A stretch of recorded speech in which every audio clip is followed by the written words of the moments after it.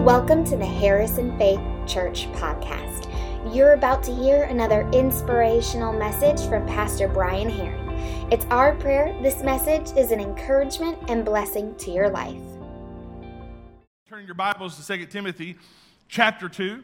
And as you're getting ready for your faith to be built up, we're going to continue our series in Timothy.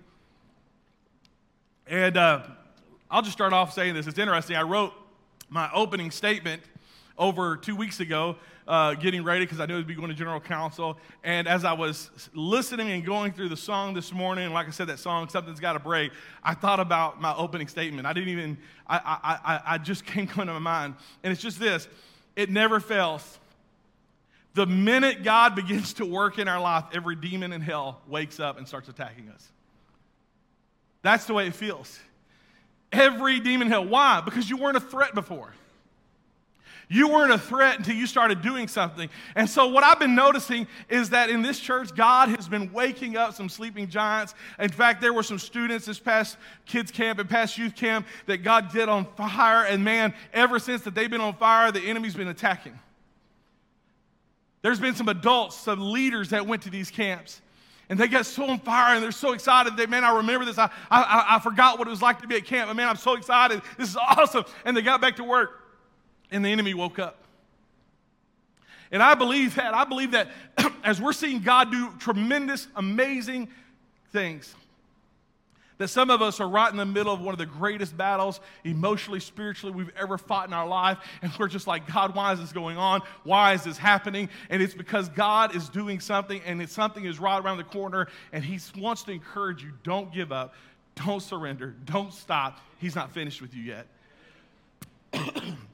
For the first time in a long time, you're such a threat that the enemy said, I've got to stop you where you start. Because if this goes on too long, I won't be able to. Let that sink in for a little bit. You are a product of God's working. So in 2 Timothy, as we've already talked, Timothy is in the middle of getting started, but he's been pulling back, and so Paul's writing to Timothy, and he's telling him, don't give up, don't stop, keep going after it, don't worry about what's going to happen to you, keep pushing in, keep pressing in. And so in chapter 2, verse 1, he says, Timothy, my dear brother, or my dear son, be strong. That's easy for someone else to say, right? When you're going in the middle of it, when you're going through some problem, be strong. Caleb's going through something, he hurts his foot, I get, suck it up, buttercup. It's easy for me to tell Caleb to suck it up. He comes in with his back hurting. I said, you're in your 20s. Get over it. Come on, somebody. The problem is when I say I hurt, Randy says, you're in your 40s. Get over it. Then Randy complains, and Vic says, oh, whole nother level. There's always someone further along, but it's easy to say. But Paul's telling him, he said, listen, I've already been where you've been. That's what you don't understand. I've already been there. I've already gone through this. I've already been through trials, tribulations. In fact, I was the cause of some of your people's trials and tribulations. I became one of y'all. Here's the deal. Be strong through the grace that God gives you in Christ Jesus. Be strong through grace. Be strong through grace. Be strong through grace. How do you be strong through grace? I don't deserve grace, but I get it anyway. Grace, undeserved favor. Be strong because I'm getting what I don't deserve. I was telling Sandra, I was reminding her, we're talking about blessed are the merciful, for they shall have mercy. If you want mercy, you got to be merciful, not judgmental. And so sometimes I got to remind myself that I can be strong because I have got what I have now, and I'm going where I'm going now, not because I deserved it, not because I earned it, but because of God's grace. And so the power of God's grace doesn't end at salvation, it only begins. That grace that you received to be saved, I'm sorry, I got a tickle in my throat. I don't have COVID. That grace that you received when you were just beginning, just starting out at salvation, it wasn't a one and done situation. That grace just began there. Because here is Paul teaching Timothy, and he's saying, be strong in the grace. All through this, you're going to have graces you don't deserve. That Greek word strong actually means be empowered. Be empowered by the grace of God. I am empowered because I am getting what I don't deserve, because God is with me. I'm empowered because there's something that stands behind me that I don't have on my own. I'm empowered because of that. We're empowered by the kingdom of God and by the grace that He gives us, even though we were all yet sinners and so undeserving of God's grace. To be empowered through grace. Last week we saw where David had to put it in action. In fact, he had to run towards the very thing that he was afraid of. He had to run towards that very thing that he was terrified of.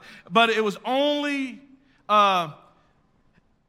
But the giant only fell after what? David did what he was asked to do, and then the promises of God arose. Grace is a lifestyle, and it's a source of strength for us as believers. In 2 Corinthians chapter 12, Paul begins to tell us about in the flesh, this thorn in his flesh, and how it holds him back. In fact, it says, a messenger from Satan came to torment me. And in verse 8 of chapter 12 of 2 Corinthians, he says, 3 different times, I begged the Lord to take it away. What he says is, Lord, you do something about this. That's what my first prayer is, right? First time you have a problem, what do you say? Lord, get rid of this. Lord, deal with this. Or more specifically, God, will you take care of them? Oh, y'all are too holy this morning. Y'all don't ever pray for other people that God would remove them and do stuff with them, right? All right, I'm sorry. Y'all are sanctified and holy. And if you lie, you go to hell. Anyway, but... here's the deal. He's praying, and he's saying, Lord, take it away. You do something with this. God, I'm tired of this stupid thorn. I'm tired of this thing. I'm tired of it. And we don't really know what the thorn is. Some believe physical element. Some believe because he's talking about the churches, it was a aggravation from church problems. Some people believed it was a spiritual tormentor. It was a spirit of the enemy that was bothering him. Whatever it was tormenting him. He prayed God to take it away. And here's was God's reply. When he says, you do something about this, he said, each time he said, my grace is all you need. No, it's not. I wouldn't have asked for something I didn't need, because I would never do that. He said, my grace is all I need. My grace is sufficient for you. Why do you need anything? I don't need to take it away. My grace is all you need. You know what we say when God says that? I didn't hear from God. I got to pray harder. That's what I say. In fact, don't you love it when your spouse quotes scripture to you? No, neither do I. Of course not, you know?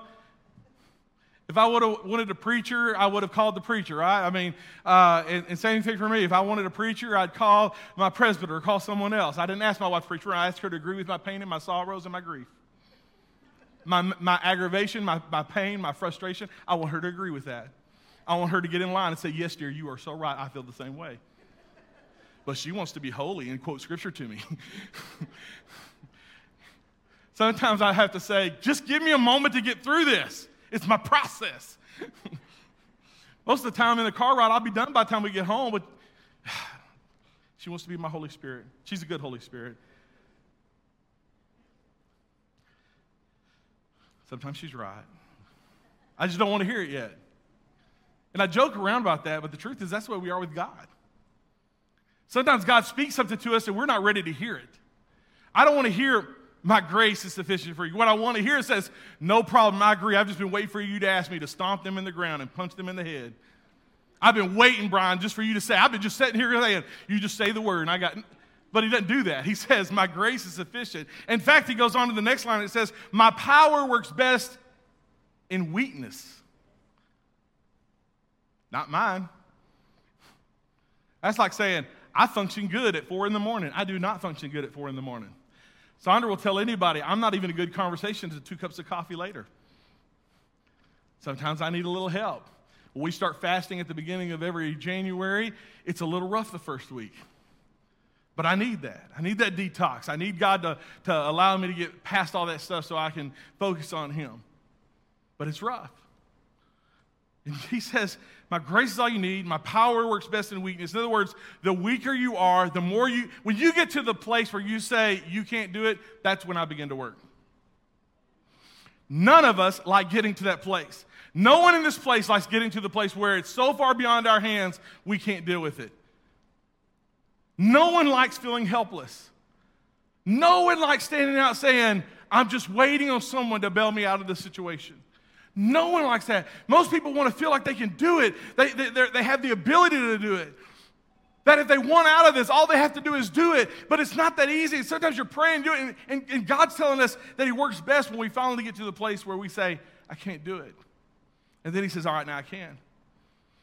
And then Paul changes the tune here, and he says, that's where I was. Then he says, this is where I am. He says, so now, I'm glad to boast about my weakness, so that the power of Christ can work through me. I got to tell you, sometimes I'm there, sometimes I'm not. And I'm not there more times than I am. And I think if we were honest, most of us are there. Most of us would honestly, if we were honest to say, we'd say, yeah, most of the time, I'm not glad to be weak. There's a few times where I'm like, oh, God's got this. I ain't got to worry about this. It's funny what we pray about, because when it comes to certain things like spiritual things, we ain't got to worry about no devil. I know God's got this. He just speaks the word, and the devil has to flee, and we're dealing with spirits, and we almost treat it like imaginary characters. So in the imaginary world, God's got this. But in the real life, where I got to deal with real problems, real people, real family, real issues, real money, real sickness, I don't know that he's always got that. And so we pull back, and we're like, God, where are you? Why would you leave me like this? And God's like, I'm just trying to get you to a place where I can finally function and work, but you won't take your hands off of it long enough for me to deal with. Verse 10, he goes, that's why I take pleasure in my weakness. And then he goes on and says, in the insults, in the hardships, in the persecution, and the troubles that I suffer for Christ. For when I am weak, then I am strong. Man, Paul is writing from a way different point of view than most of us. He's on the other side of problems. He's been beaten. In fact, as we recall, if you remember a few weeks back, I told you this is Paul's final letter before his death. This is where he's at the end. He's writing his final letter. He knows he's already been beaten. He's been left for dead.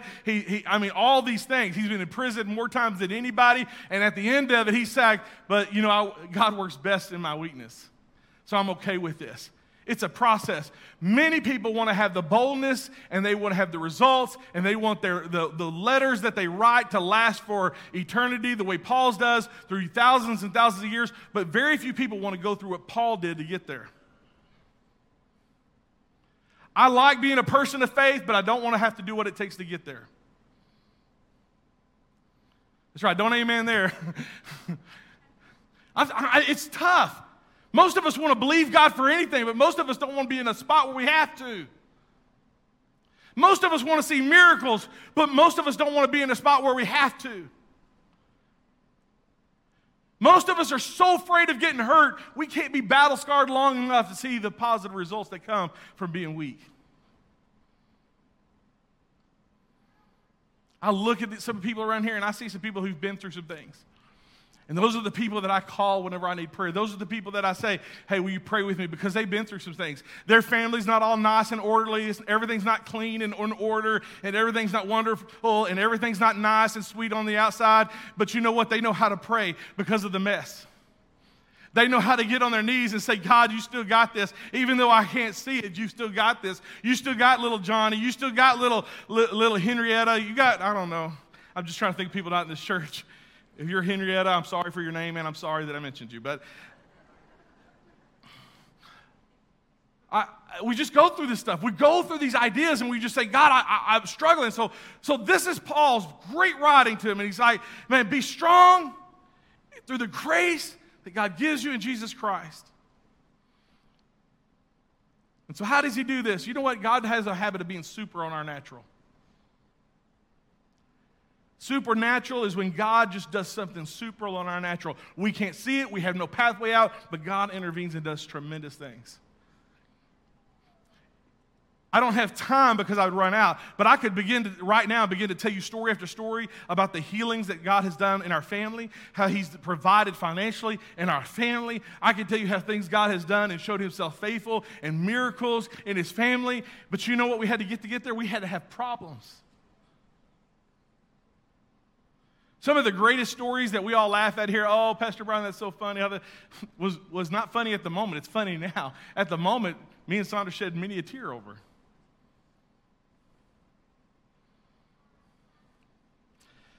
Verse 2.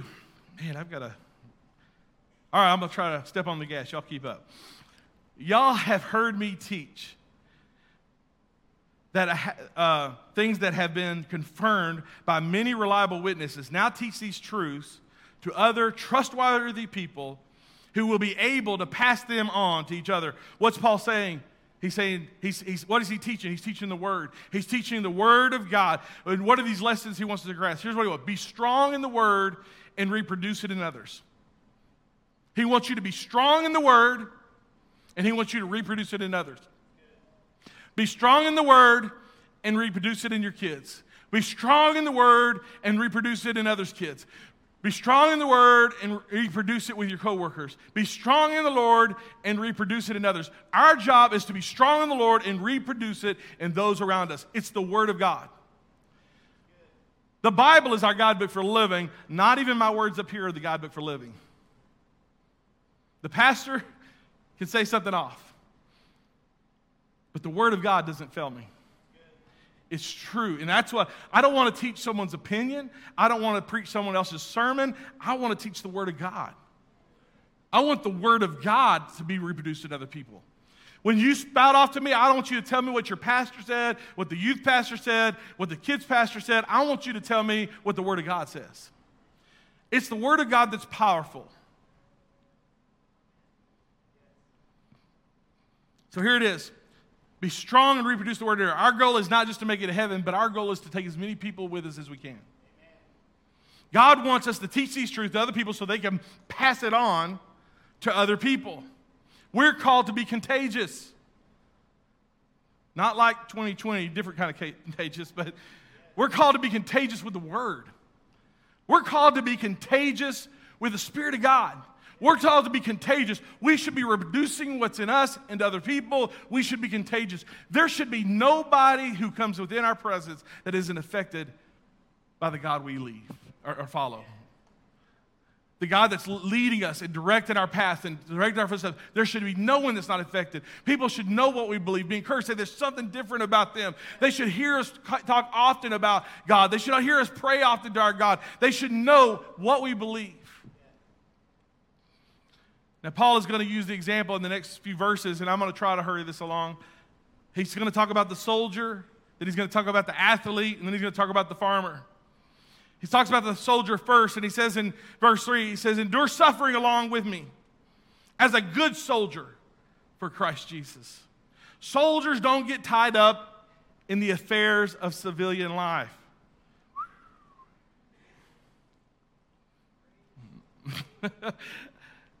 For then they cannot please the officer who enlisted them. Listen, I'm not going to spend a lot of time on this because there's too many points of view, but let me just tell you, our job is not to be concerned or overly concerned as believers. We have to understand this. Let me just help you guys for a second. We've got to separate who we are as believers and who we are as Americans. As Americans, we stand up for being patriotic in our beliefs and for freedom and all that stuff. In fact, we honor those who served. But that is totally separate from us being a believer. My belief in my country is affected by my belief in God. My belief in God is not affected by my belief in my country. It's the other way around because it's who we follow first. I follow God, then it's country. It's not country, then God. So what I say is that my views politically, my views in other people on the other side is affected by first my belief in God. And so this civilian life, what I do over here in my civilian life, my fleshly life, is affected by my spiritual life first, not the other way around. I've got to do the will of my Heavenly Father first, and then everything else falls second and in order to it. So everything I do first, my first concern for everyone in this room and everyone in this community and everyone across the Arkansas state and into the United States and again into the uttermost parts of the world is the same as Christ. Our goal is that people would live saved and not in captivity. That people would be free from sin. by the power of God through Jesus Christ. That's my job. I can't be concerned with every little thing because people are dying and going to hell.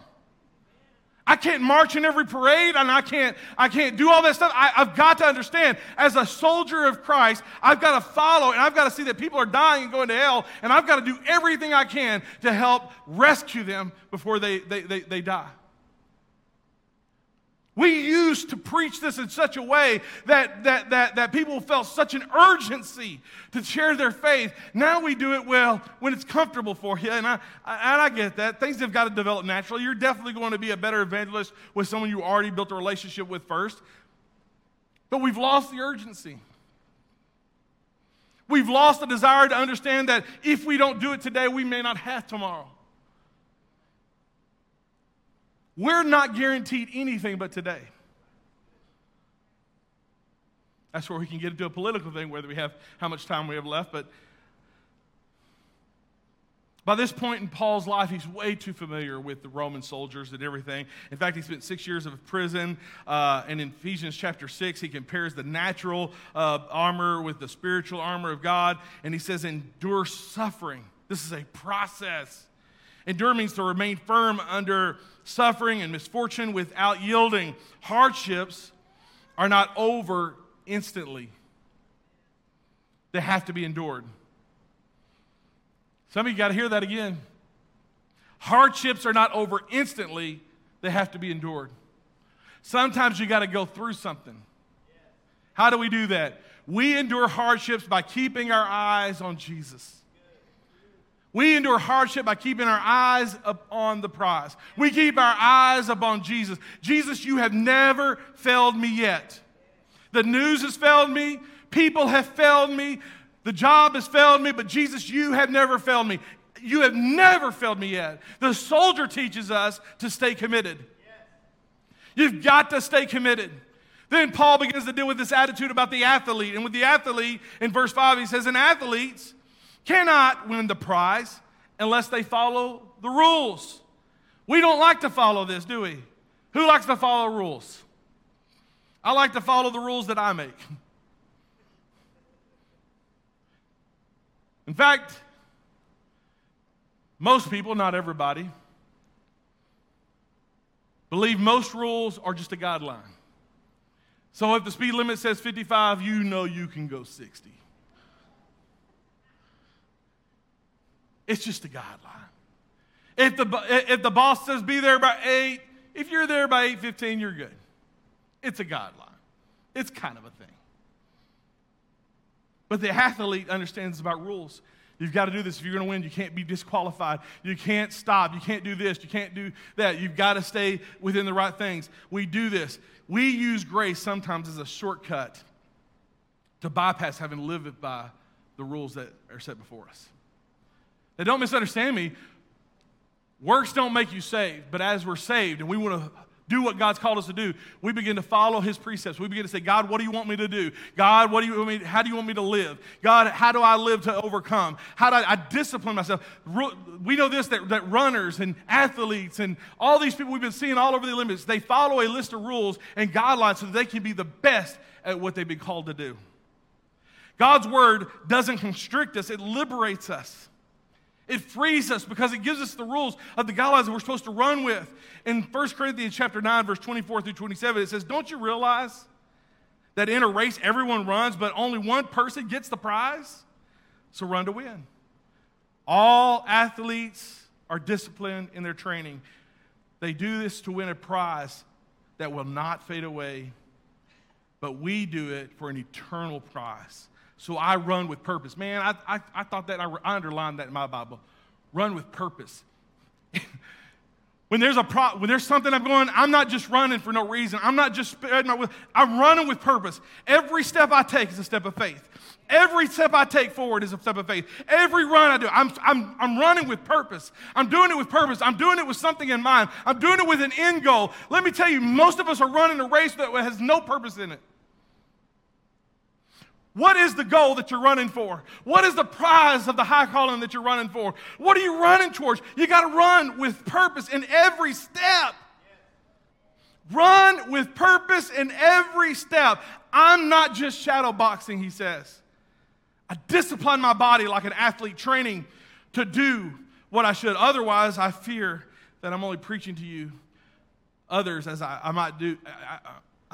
I fear that after preaching to others, I might be disqualified. He talks about this. He understands the idea that to be a disciple, you have to be disciplined. A discipline for my life gets the prize. In 1 Corinthians 10:23, he says, you say I'm allowed to do anything, but not everything is good for you. You say I'm allowed to do anything, but not everything is beneficial. We have a habit of choosing a path for our life and things we're going to do, and we ask God to bless it. But do you know that if you choose what God asks you to do, it's already blessed? Some of us could be walking a pre-blessed path if we would just get on the road that God's been calling you to all along.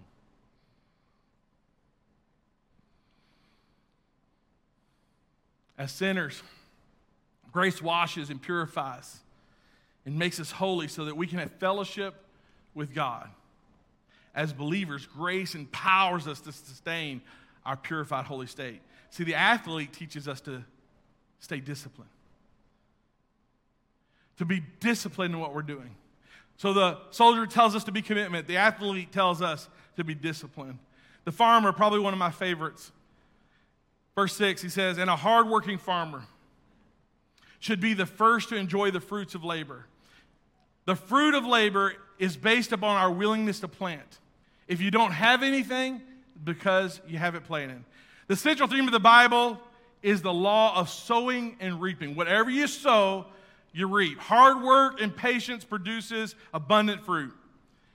If you're taking notes, write this down. The level of our investment determines our reward. The level of our investment determines our reward. What are you investing right now in the kingdom? For some of us, we've been believing that God's going to save and God's going to deliver, but we've invested in nothing in nobody else's family. We've invested nothing for the kingdom of God for anyone else. You know what we like sowing? Aggravation, frustration, woe, despair, and agony on me. If it weren't for bad luck, I had no luck at all. Too much hee-haw growing up. Galatians 6, 7, and 8 says, don't be misled. You cannot mock the justice of God. You will always harvest what you plant. You can't sow anger and get joy. You can't sow your frustration and get happiness. You can't reap what you don't sow. I got to sow into people what I don't have so I can have what I don't have. No one plants corn and hopes to get green beans. Nobody does that, but we do.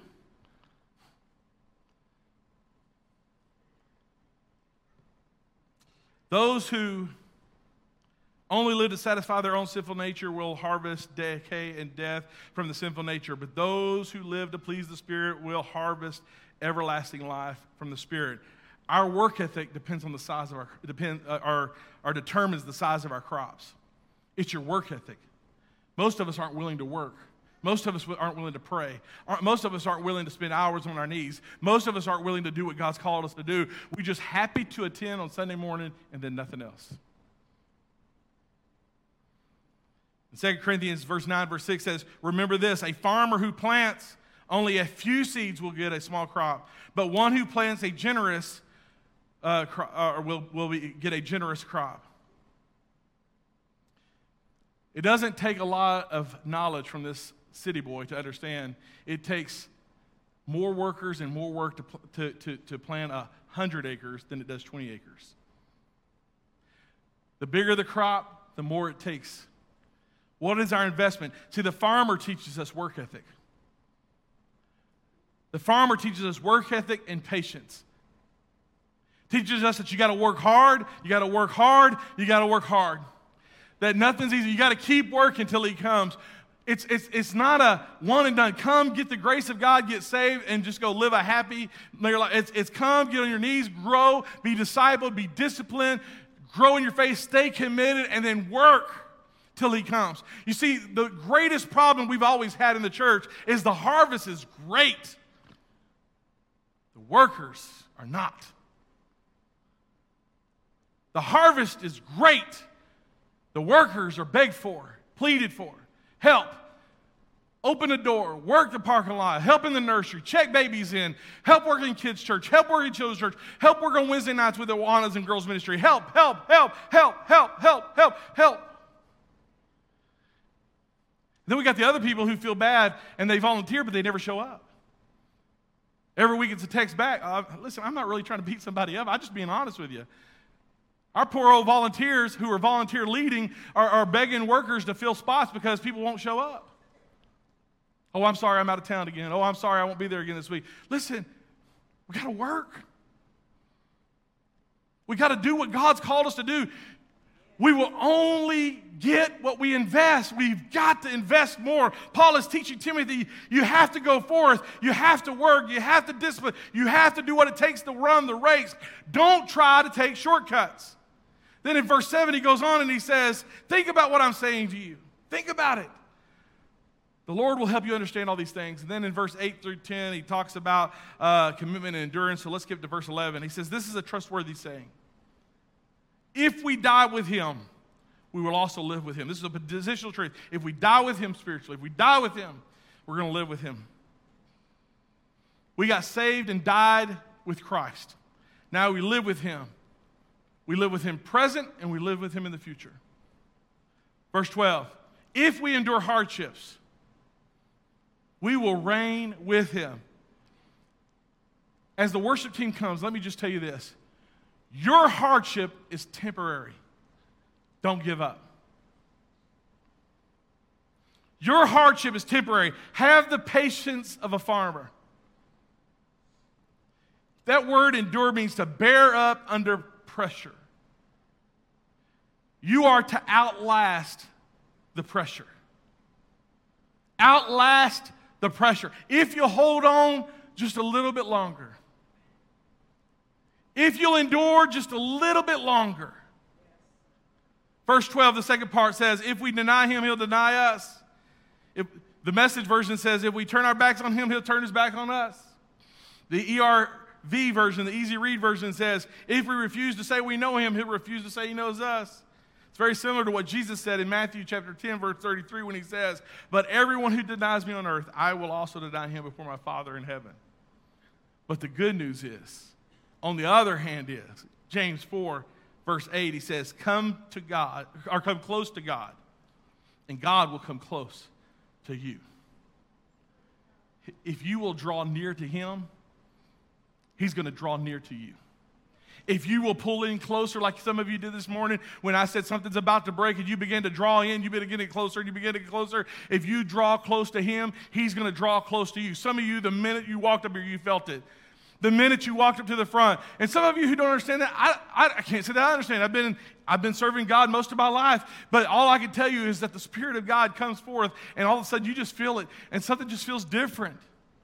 And all of a sudden, you just feel this release from tension, pressure, and it doesn't mean the problem's gone, but all of a sudden, you feel like you're sharing the load with somebody. All of a sudden, I'm not carrying the whole thing by myself. All of a sudden, somebody's helping me carry it. All of a sudden, I feel like I'm putting one finger on it, and they're carrying the whole load. One day, we were putting tables in the back of Delora's car so they could do the sale because they were moving houses.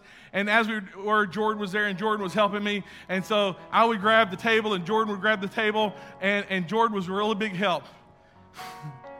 He put all his might into it, but he needed help. He couldn't do it by himself. So I was able to carry the load that he couldn't carry.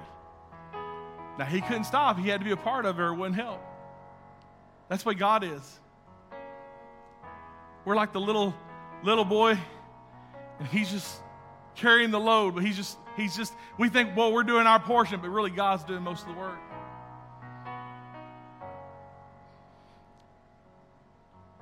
Verse 13, if we are unfaithful, he remains faithful, for he cannot deny who he is. For some of us, you need to hear that. You messed up. You messed up. You've messed up. You wish you would have raised your kids differently. You wish you would have served God differently. You wish you would have done life differently. You wish you wouldn't have sinned. You wish you wouldn't have had that affair. You wish you wouldn't have cheated. You wish you wouldn't have all this stuff. You messed up. But he says if we're unfaithful, he remains faithful. For God cannot deny who he is. Here it is. God remains faithful to his word even when we struggle. That word cannot translate in the Greek as this. He doesn't have the power to be unfaithful. He doesn't have the power to be unfaithful. He is faithful. Always, he is faithful. He is faithful to his word. He is faithful in his deeds. He is faithful in his love. He is faithful. He cannot be unfaithful. Who are we? We mess up. We don't follow through. But God always follows through. We feel like we're never going to make it. God always sees it through. Today, I know, and I realize a lot of you've already come to the front and the Spirit of God worked before the Word came in this morning, and that is great. But maybe you stayed in your seat. And you're struggling this morning, and you're like, God, I've messed up. I don't know what to do. I'm frustrated. I'm aggravated. I'm overwhelmed right now. I don't know how I'm going to make it. And God's faithful. And it's not too late. I don't care how old or how young you are. It's not too late. It's funny what we tell ourselves. There was things in my 20s that I thought, I'm too old to do this, this, and this, and I can't go back and get this degree or get whatever. And now looking back, I think, hey, I'm so young. Why didn't I go do that? There was things in my 30s that I looked at and I thought, well, I can't do it. It's already gone, and I'm already at this point. This is what I'm doing. And now I look back, I think, man, I was so young. I had so much time. Because why? The enemy will always tell our mind what it wants us to hear to stop us from doing what God wants us to do. So I'm going to ask everybody to stand in this place. And maybe you came already to the front and you just feel like, I just want to come again. I just want to bask in the presence of God. Maybe you're here today and you're like, I didn't come up earlier. I was struggling. I felt like I needed to. But man, after this word, that's me. I want to have the patience of a farmer, but man, I'm not. I'm struggling. I'm struggling. I pray. I'm the type of person who needs God to do it and do it now. I don't have patience. There used to be this old song that they'd sing in the black church, and we kind of brought it over gospel. He's an on-time God. Yes, he is. He's an on-time God. Yes, he is. He may not come when you want him, but he'll be there right on time. He's an on-time God. Yes, he is. I'm trying not to sing some more. You won't get on. No problem. I'm there for you. God's always on time. He's not late. He'll be here. You know what we're waiting on this morning? We're waiting on you to take the step. God is ready to meet you. Well, can't God touch me in my seat? Yeah, and God does all the time. God touches people on their seat all the time. But sometimes we want God to do something in the natural. Sometimes we have to move naturally. Sometimes with every step, it's a step with purpose. God, I'm going to the front this morning because, God, I can't bear this load anymore. God, I'm going to the front this morning because my kids are unsaved and I've been praying for them. I don't know what they're going to do. I don't know what's going to happen. I'm praying.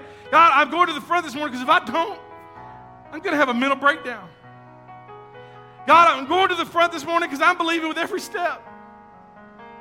God, you're going to release it from me. God, I'm going to the front this morning and I'm taking a step with purpose because, God, I need you to intervene. God, you got to. Before you break this morning, God is ready to meet you here at the front. And as you come, our prayer workers, our pastors, our leaders will meet you here. And we're going to agree in prayer with you. And God's going to intervene. Listen, if you are struggling with depression this morning, you are not alone. And the cloud that makes it so dark in your mind and over your head to get out of bed this morning and every morning, I'm telling you, it's difficult. Start with God.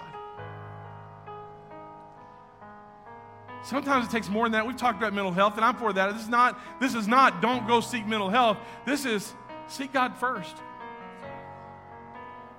Give God an opportunity to intervene.